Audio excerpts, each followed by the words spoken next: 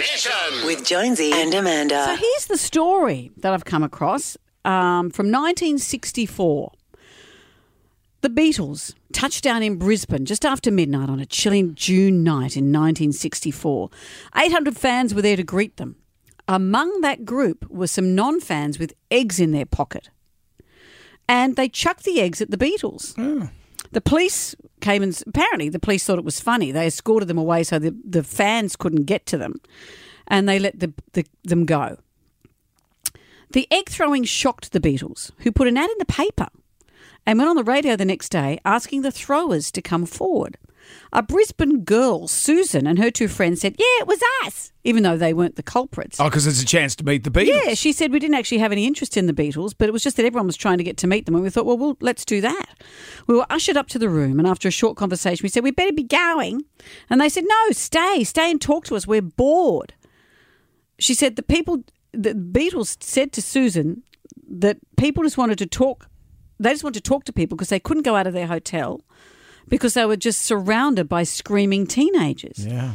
And then she said while we were there, the real egg throwers turned up.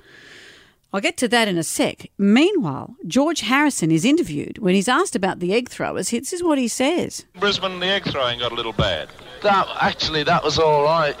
There were about 6 fellas, and we put it in the paper we'd like to see them. And they came up to the hotel, and we had a long discussion with them. And as we thought, they were just typical eggheads from a university. But there were only about 6 fellas, and they were right schmucks anyway, you know.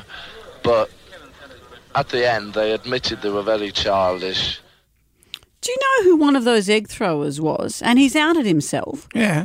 Bob Catter. No. Bob Catter was one of those university students that threw eggs at the Beatles in 1964. Oh, you would have hated the Beatles because that would have been, come on, long hair. Yeah, blah, yeah, blah. yeah. Well, luckily, Bob Catter has matured. Yes. And he's stayed sensible ever since. I mean, people are entitled to their sexual proclivities, I mean, let there be 1,000 blossoms bloom as far as I'm concerned, But I ain't spending any time on it because in the meantime, every 3 months, a person is torn to pieces by a crocodile in North Queensland. It's true. Wish George Harrison was around to comment on that. Jonesy and Amanda's Jam Nation.